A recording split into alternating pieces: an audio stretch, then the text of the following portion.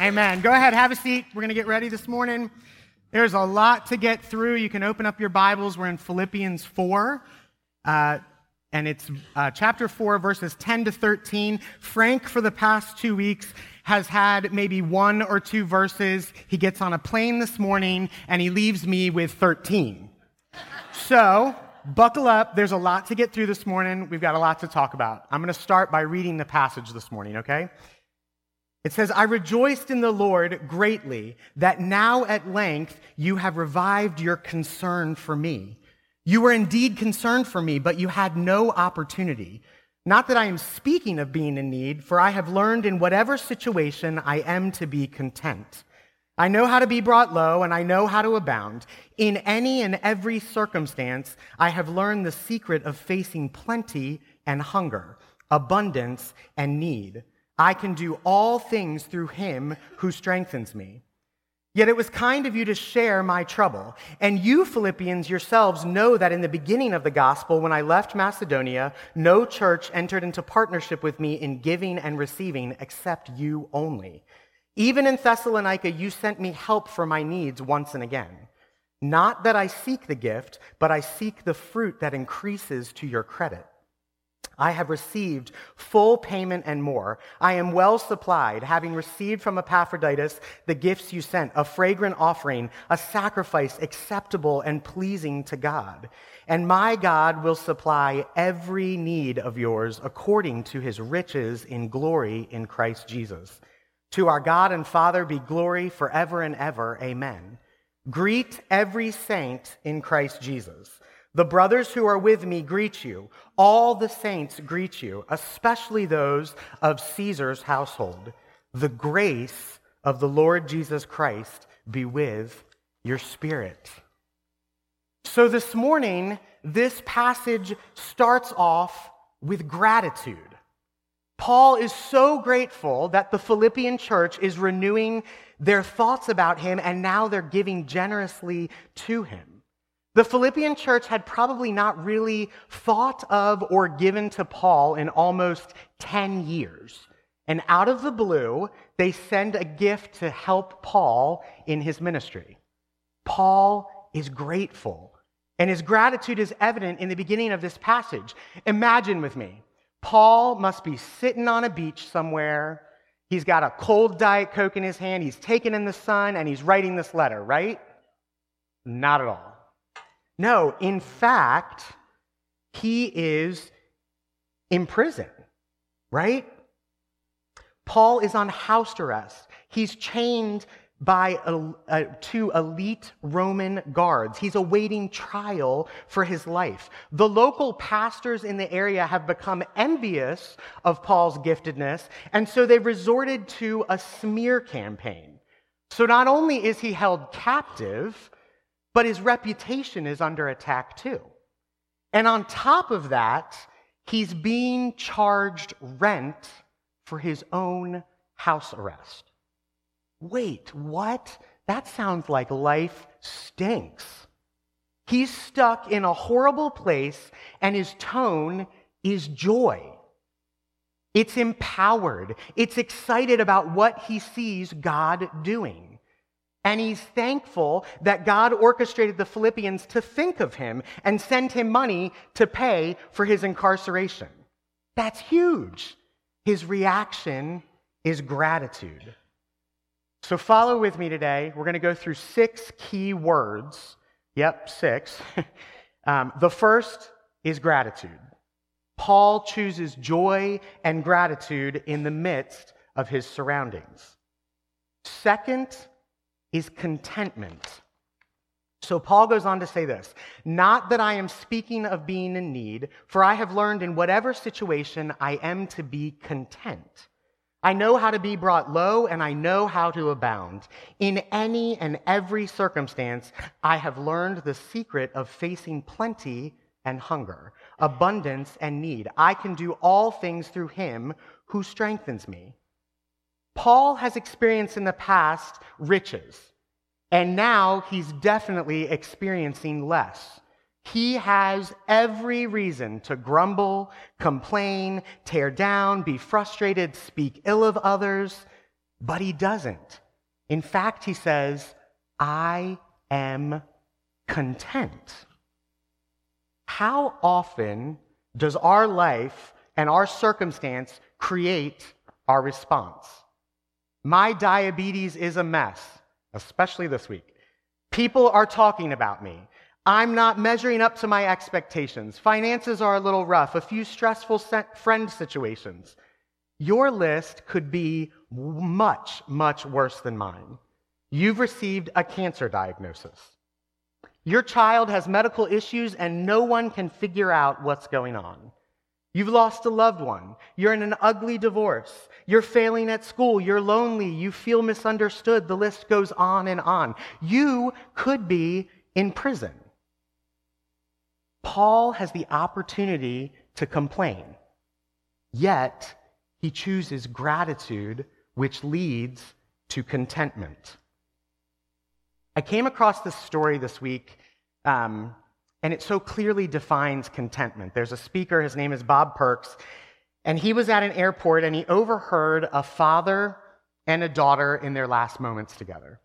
And they had announced her departure, and so she needed to go at the security gate. And so they hugged, and he said, I love you, and I wish you enough. And she in turn said, Daddy, our life together has been more than enough. Your love is all I ever needed. I wish you enough too, Daddy. And they kissed, and she left. And so the man walked over to where the speaker was sitting, and standing there, you could tell he just needed to cry, right? And the speaker didn't want to intrude in his privacy or ask, but the guy kind of invited in, and he said, did you ever say goodbye to someone knowing it would be forever? And the man had to think for a second, and he thought of being at his dad's bedside as he left and went into glory, and he was thinking of all the things he said, and yes, he had experienced that in the past. And he said, forgive me for asking, but why is this a forever goodbye? And the man said, well, I'm old, and she lives far, far away, and I have challenges ahead, and the reality is the next time she comes back, it's going to be for my funeral. When you were saying goodbye, I heard you say, I wish you enough. Can I ask what that means? And the man began to smile, and he said, that's been handed down from generations to generations. My parents used to say it all the time. And he paused for a moment, and he thought about it, and he said, you know, when we say, I wish you enough, we were wanting the other person to have a life filled with just enough good things to sustain them. He continued, and he's smiling, and he's thinking, and as if he's saying it completely from memory, he says, I wish you enough sun to keep your attitude bright. I wish you enough rain to appreciate the sun more.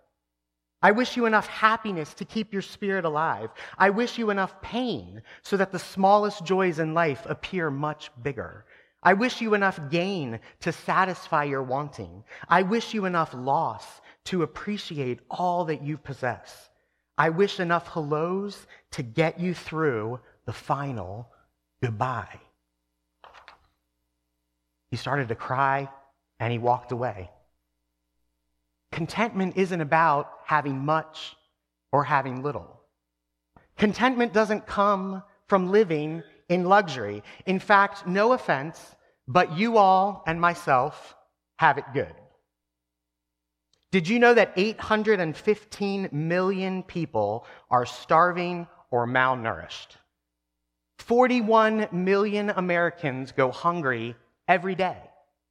Did you know that 1.6 billion people live in inadequate or no shelter at all? Contentment doesn't come from living with little. Contentment is not related to your circumstances. The source of your contentment should and can be Jesus alone. I believe God uses the ups and downs to give us perspective, but overall, if your happiness is based on your surroundings and your situation, you're in trouble. If you've committed your life to Jesus, there's a joy that is incomparable, eternal, and amazing. You've been saved from an eternity of pain and suffering. There is a God who loves you enough to step out of glory. He stepped out of heaven to come and rescue you. It doesn't matter that your finances stink or that your health is poor. The ups and the downs of life are always going to be there. We live in a fallen world. And honestly, I think part of our issue as Americans is that our perspective is skewed. Your expectation, for the most part, is to have life fairly easy and carefree. Let's be real. No one in this room today is going to go a week without food. No one in this room today is going to go a week without a place to put their head. So when something bad comes, we sink. Stop focusing on the now. Circumstances are going to change day by day, good and bad. But our God does not change. He's the beginning and the end, the first and the last, the great I am. And your joy is found in Him alone. If you know Jesus and you are the Christian Eeyore, repent. Let me say this one thing too. Paul doesn't shy away. He's not being fake about this. It's known where he is and what he's enduring. But he communicates joy. I believe that's why one of the most misapplied scripture of the Bible is right here. I can do all things through Christ who strengthens me. This week in staff meeting, we found this. I thought I'd put it up here. It says, I can do all things through Christ, through a verse taken out of context. This statement is not saying that grandma can run down the court, leap, and dunk a basketball. Honestly, I was thinking about bringing the basketball hoop down and asking someone to do that, but then I thought I would accidentally pick Joyce Bowen and she would dunk it. So I didn't do that. No, it's not saying that you can claim Christ and fly and do something out of the ordinary. Paul is using this statement in your everyday life. He's saying, although life is really rough right now, or maybe although the past has been amazing, I know that my joy is found in Jesus. And I can do all things through Christ because He gives me strength to do so day by day. I wonder if Paul is communicating and writing this verse, if he's saying it over and over in his head as a self-reminder. Honestly, it's what we talked about last week with Frank. Think on such things. I know. Life is hard. Things may not be going right, but I have Jesus. I'm going to choose joy. And through Christ, I have the strength to do this day by day. So we've gone from gratitude, and it leads to contentment, and now it leads to giving. Yes, I said it, giving. Thanks, Frank. You give me 13 verses, and you give me the dreaded church topic of giving. Let's see how this works. No, I'm not going to apologize for giving. It's in the Bible. God talks about it, and so we're going to talk about it too. Giving. Why do we give? Why do we support the church or the work of the gospel? The Philippians gave sacrificially. They did not have much at all. Listen to 2 Corinthians 8, 1-3. We want you to know, brothers, about the grace of God that has been given among the churches of Macedonia. For in a severe test of affliction, their abundance of joy and their extreme poverty have overflowed in a wealth of generosity on their part. For they gave according to their means, as I can testify, and beyond their means of their own accord. In their extreme poverty, they gave in a wealth of generosity. And think about this. Paul is in prison. I don't know about you, but if I'm thinking about where I'm going to put my dollars to advance the gospel, my first thought is not the guy down the street in house arrest. It's missionaries in the field. It's people like the Booker family who are getting ready to go in the field, or the Buntons who are thinking about going in the field. Look, the Philippians gave sacrificially so they could partner with what God was doing in and through Paul. If you're not giving either through service, finances, prayer to the work of the gospel, you have a consumer mentality. It's no different than going to Starbucks and expecting to receive a quick shot or a pick-me-up. You're showing up and you're expecting to receive. That's a consumer. And while it's not entirely wrong, we want you to receive here at Uniontown, you're not partnering in the work of the gospel. The Philippians are not consumers. They're co-laborers. They work. They make little. But then out of the little that they have, they dedicate some of their money to further the gospel. They put skin in the game. Look, Andy kind of mentioned this earlier, but I'm so proud to say that at Uniontown, we give 10% or more out of our budget to the work of God elsewhere, through local and global partners who are working to advance the gospel across the globe. People like the Bookers and Getachew and all these other people. Why do we do this? Because we believe that God moves all over the world, not just in Union Bridge, Maryland. Could we use that $120,000+ for programs, more pastoral staff, a bigger building for our growing needs, a better discipleship process, adult education, more local impact with our community? Absolutely. Trust me, it comes across my desk every day. The needs and the desires are endless. But sacrificially, we want to give to God's story on a global scale. While partnership involves more than money, money is important. You can't carry out the mission of God on well wishes. It takes intentional giving of time, money, and resources. So here's why this is the dreaded church topic. Because you're sitting there and you may be thinking, oh my gosh, he's just trying to manipulate me to give to Uniontown Bible Church today. No. Listen, Paul answers it for me. I don't even have to answer it to prove anything. In verse 17, Paul says, not that I seek the gift. Did you hear that? I'm not asking you to give to Uniontown right now. He wasn't asking for the gift. The Philippians just did it.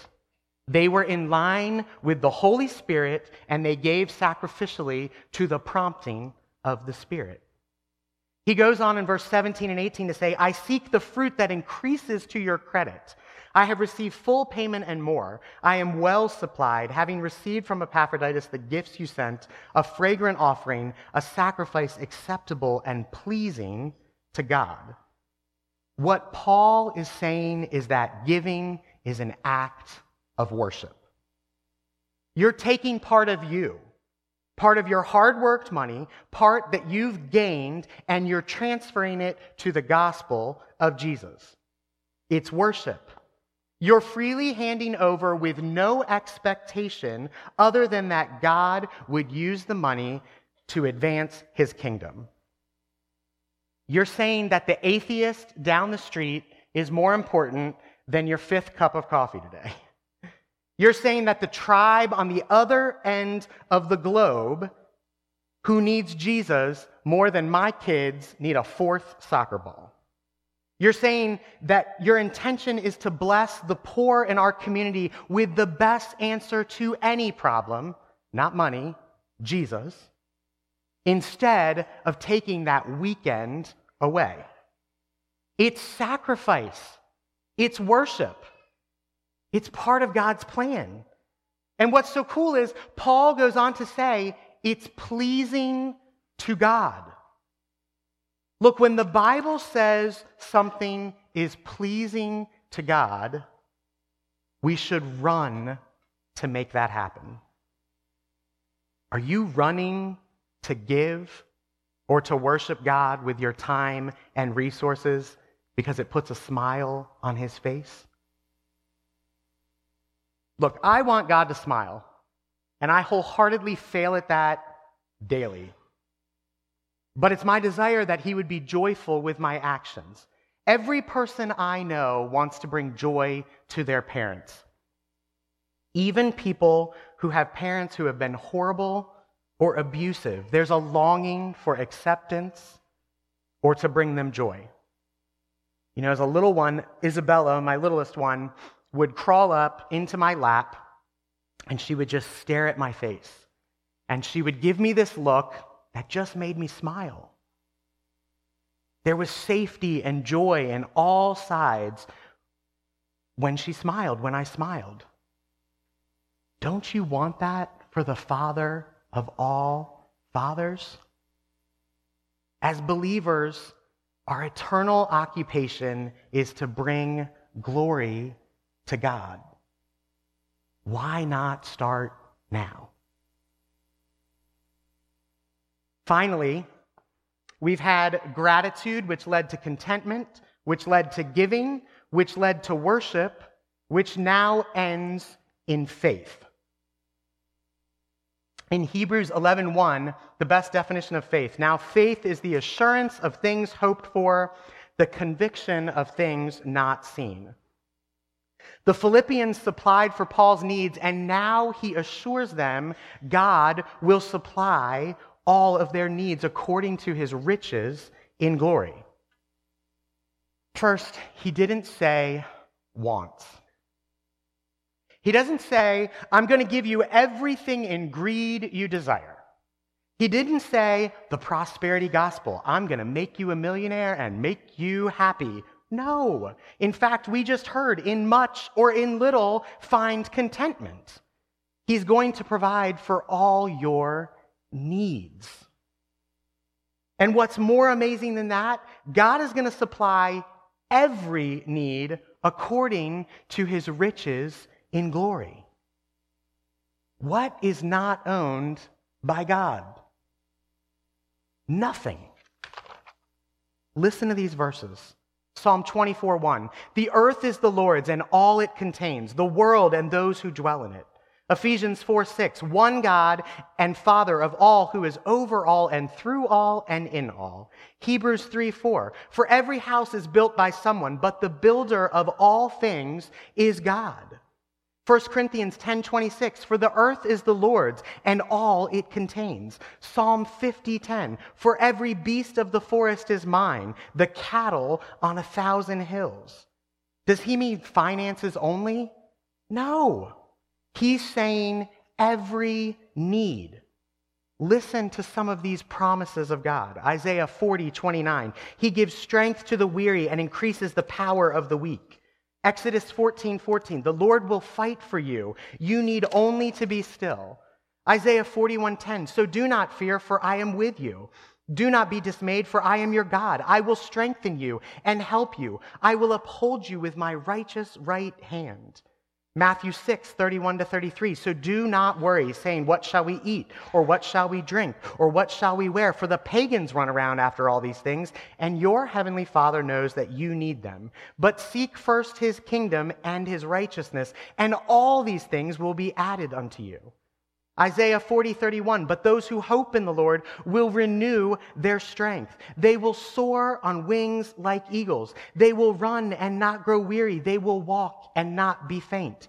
Isaiah 43:2, when you pass through the waters, I will be with you. And when you pass through the rivers, they will not sweep over you. When you walk through the fire, you will not be burned. The flames will not set you ablaze. And finally, Mark 11:24, therefore I tell you, whatever you ask for in prayer, believe that you have received it and it will be yours.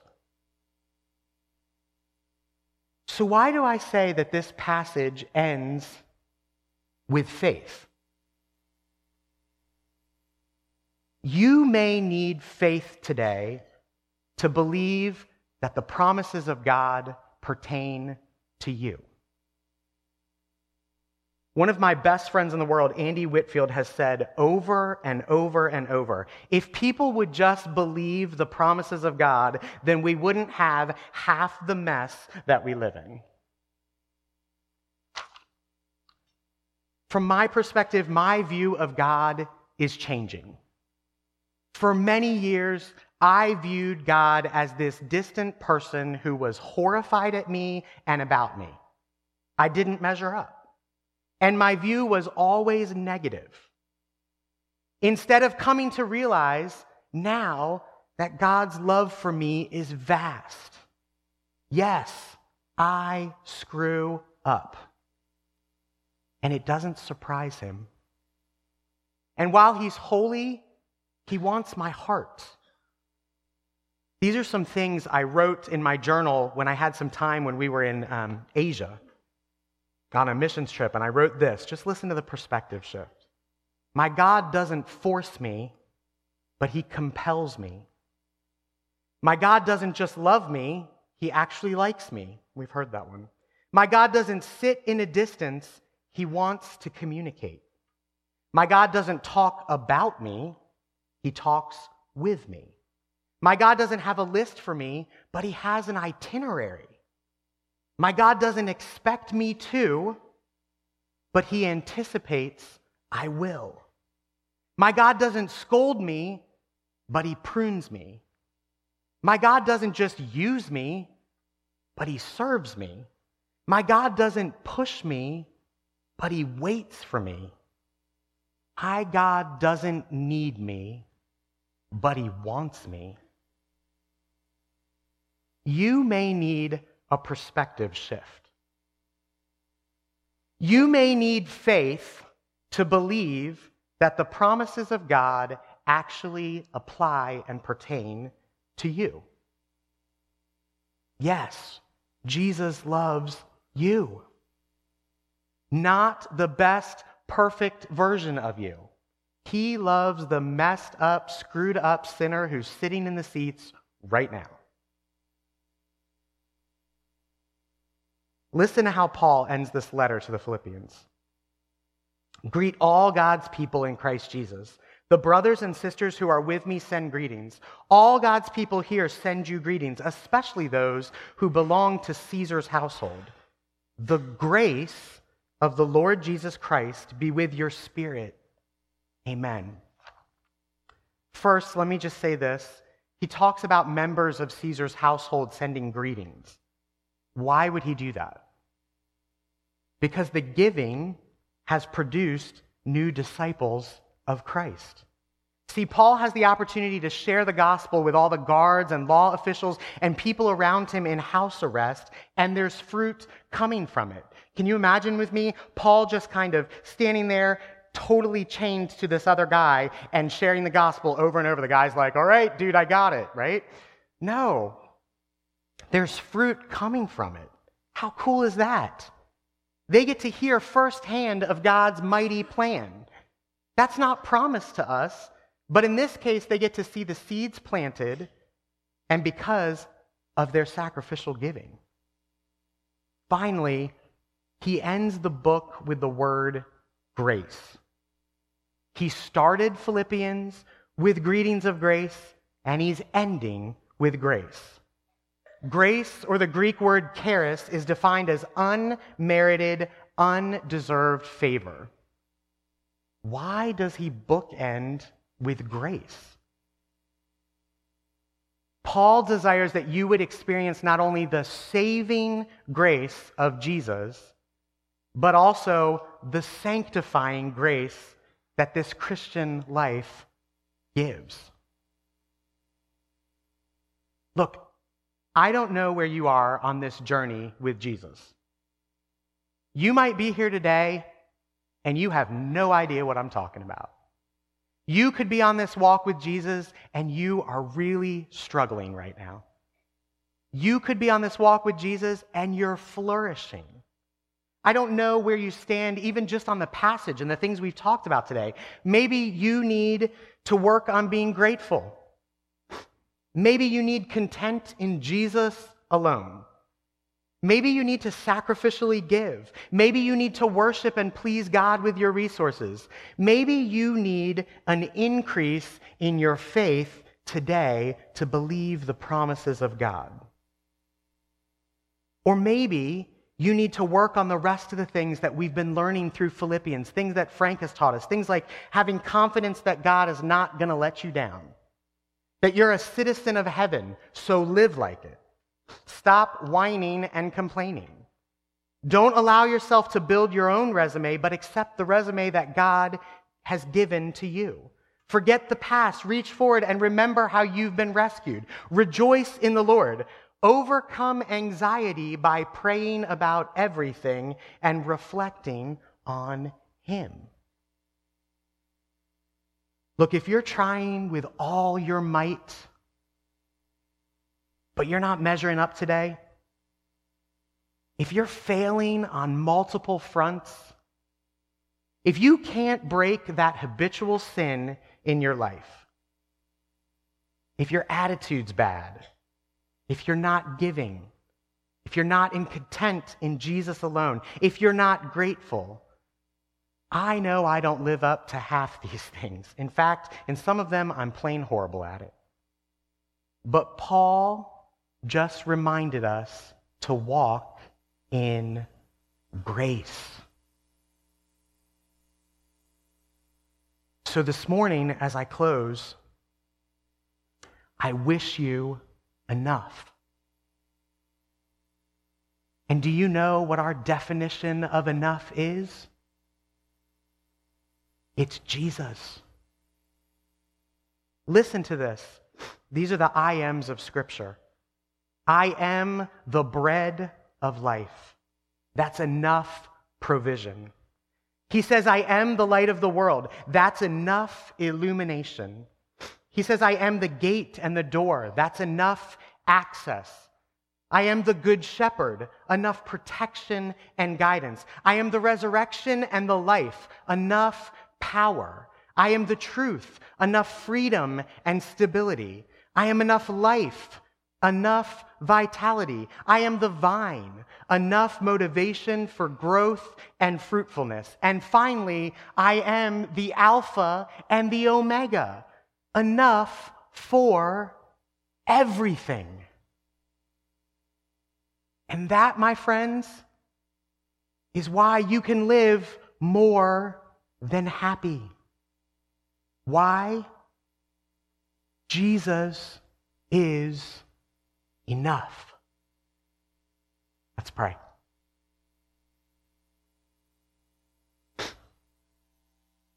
Lord, thank you for this reminder of grace at the end of the book and for this reminder that you alone are enough. That our happiness can't come from things and from circumstances, but that we can be content in the work that you did that saved us. Lord, I pray for the people here this morning. I pray specifically for those who are struggling with their walk with Jesus right now. And I pray for those that are in a great place, they're flourishing with the Lord. And I pray for those who might not even know who you are.